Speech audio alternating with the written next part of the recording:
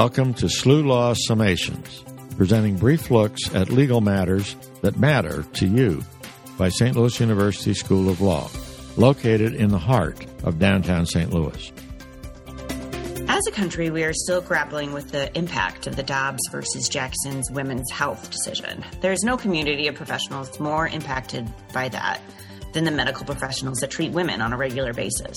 Today, we are joined by Professor Molly Wilson, an expert in law and psychology who holds a PhD in psychology, in addition to her JD. She also serves at the law school as the Associate Dean of Research and Engagement. Today, we will talk about her current research on how these laws criminalizing abortion will impact the medical field. Thank you for joining us today, Molly. Thanks so much for having me. Sure. So I understand that you are writing about the Dobbs decision and the overturning of Roe versus Wade using a multidisciplinary framework. So what other disciplines are useful in understanding this current landscape and the abortion criminalizing trends? Well, as you mentioned, in addition to being trained as a lawyer, I'm also a psychologist. Mm-hmm. I use a social cognition lens to explain how human beings perceive, interpret, and apply information to decisions in legal and policy contexts. Okay. So, forgive me, but what exactly is social cognition, and how is it useful in understanding this law and policy? So it's the combination of two areas of psychology, social psychology and cognitive psychology. Mm-hmm. And the human brain is basically hardwired to process information in certain ways. We have limited capacity to accurately interpret the information that we're encountering in the world. We have faulty memories. And we're influenced by factors that we say are exogenous or irrelevant to many, if not most, of our decision tasks. But when we structure our laws and our legal processes, we often do not account for these limitations. And as a result, sometimes we make assumptions about how law and policy will influence human behavior, and they turn out to be mistaken. So obviously that's a problem. Sure. Yeah. So in your work, you try to find these flaws in our system. Is that what you're doing? Yes.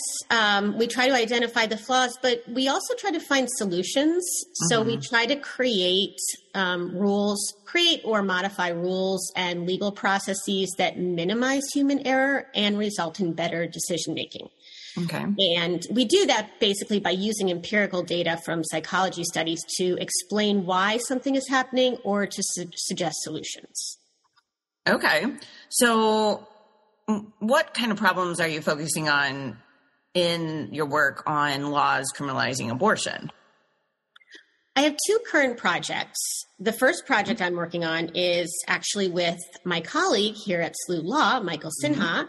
Great. And this focuses on physician decision-making with respect to terminating pregnancies when the pregnancies threaten the life or health of a patient.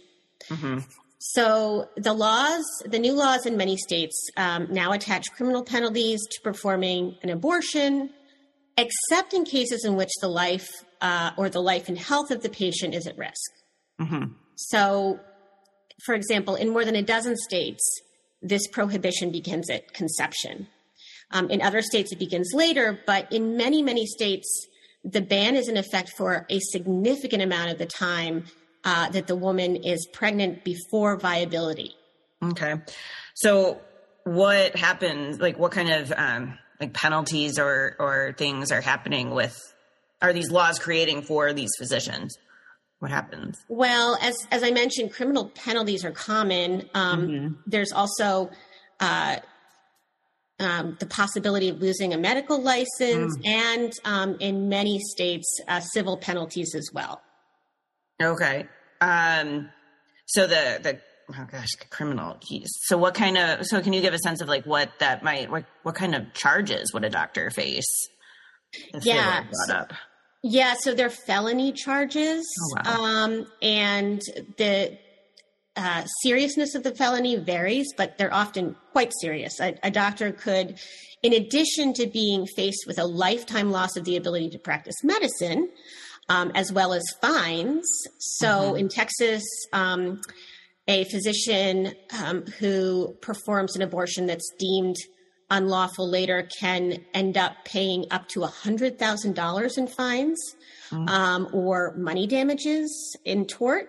And the physician can also face, depending upon what jurisdiction the physician is in, between a year and actually a lifetime in prison. Oh my gosh, a lifetime? Wow. Yeah. So that's pretty severe, but obviously this is going to impact their practice, right? Like what kind of challenges are there for doctors who are practicing under these conditions? I mean, that's crazy. Yeah. Well, the implications for making a judgment call that's later questioned are pretty clear. And the statutes are sufficiently vague that it really becomes problematic for a variety of reasons. The question is, how certain does a doctor need to be that a patient's life is threatened before she can perform a procedure that she believes will keep her patient alive? How certain does a doctor need to be that her health is threatened? How serious does the health risk have to be? How much proof will the doctor need to provide after the fact in order to be cleared of potential charges? These are all questions that these statutes really don't answer. It really leaves and you're kind of focusing on feelings that a doctor might have in the moment. I don't know. That's a lot. So speaking of feelings and I just can't, what are the implications of your work on social and cognitive psychology when it comes to this type of situation? Obviously there's a lot. Yeah. So it actually is problematic in a variety of ways that our research on social cognition can illuminate. There are well-established patterns of human behavior that psychologists call biases that make it likely that doctors will systematically delay or even withhold medical abortions. And this can happen even when the procedure really is necessary to prevent death or pretty serious health consequences. So as a result, we're predicting that patients, and even patients who lawmakers in these states would agree should receive therapeutic abortions, will not receive them. And the consequences, especially in the aggregate, will be devastating. Okay. So, my understanding of bias, I don't think is what we're talking about here. So what is the bias that we're talking about in this particular instance? Sure. First of all, we use the term bias. Behavioral scientists use the term bias a little differently from the way most people are used to the term being used. When we say bias, we don't mean dislike for other people or stereotyping. A bias is any predictable pattern of behavior or tendency that causes people to behave in a way that is not optimal or leads to flawed choices and behaviors.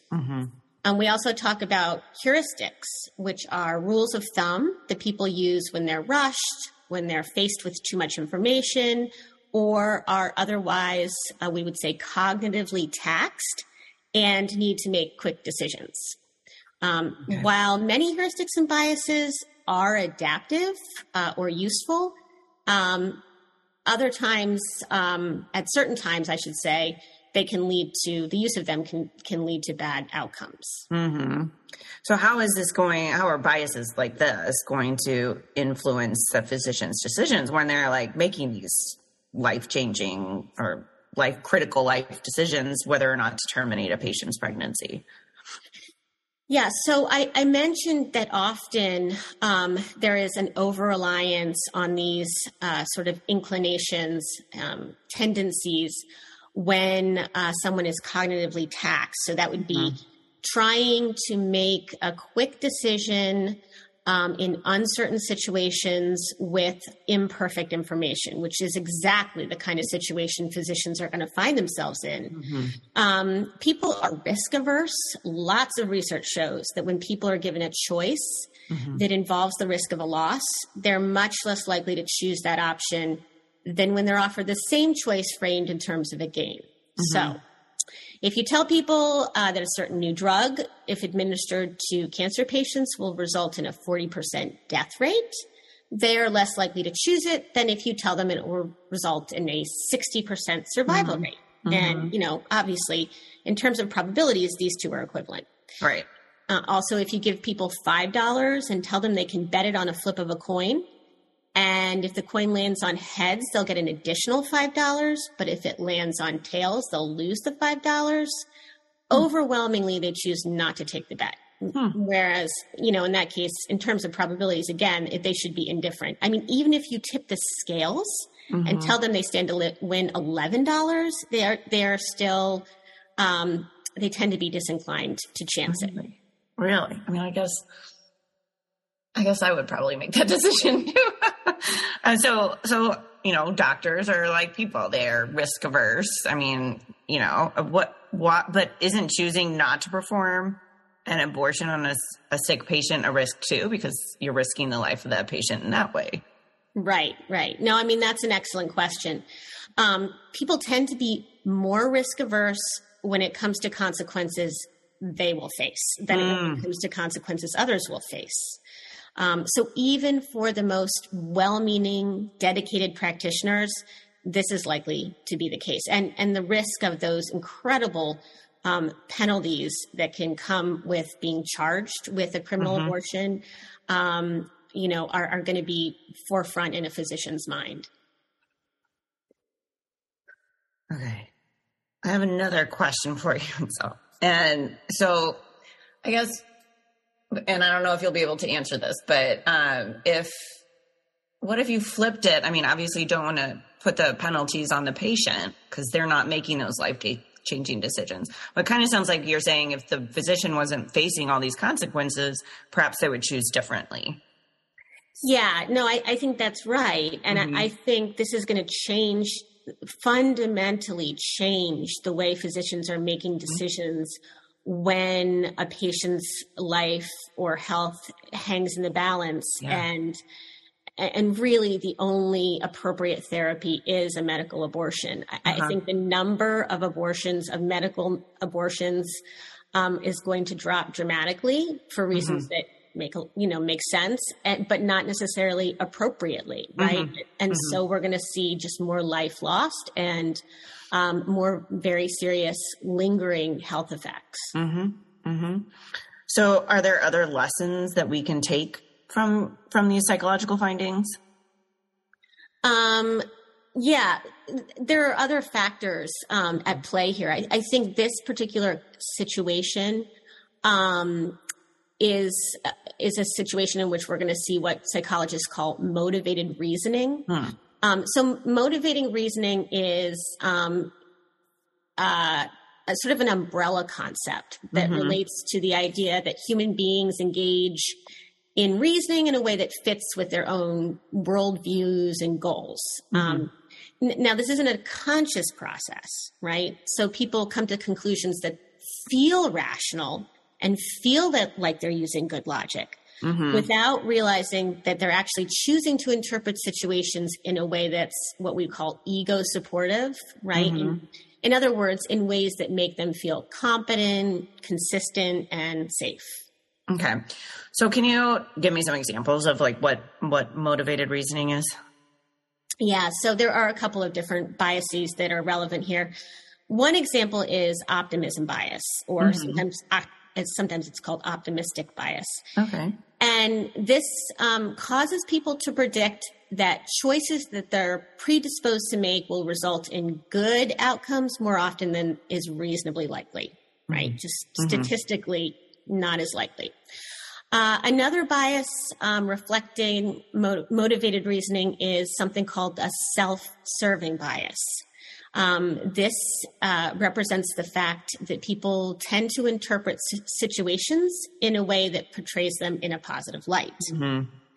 And there's a related confirmation bias, and that's the tendency to interpret ambiguous information in a way that conforms or confirms a decision or existing belief. So, I mean, ideally, we want doctors to continuously be updating their understanding of a patient's condition so that they can make the best choices in light of new information or in an emergent situation, right? But the concern is that physicians who are risk averse will be predisposed to interpret information in a way that allows them to make the decision that is least risky for themselves, that's safest. And that then they will be, unconsciously motivated to interpret new information in a way that serves that interest and is consistent with their initial determination. So kind of like something that's like clouding their judgment a little bit. Yeah. Exactly. Oh my gosh. So you mentioned you're trying to come up with solutions based upon your psychological findings. So are you, and you said you were working with Professor Sinha, who's in our Center for Health Law Studies. Are you guys proposing a solution? Yeah, we are actually. So that's the potential good news, right?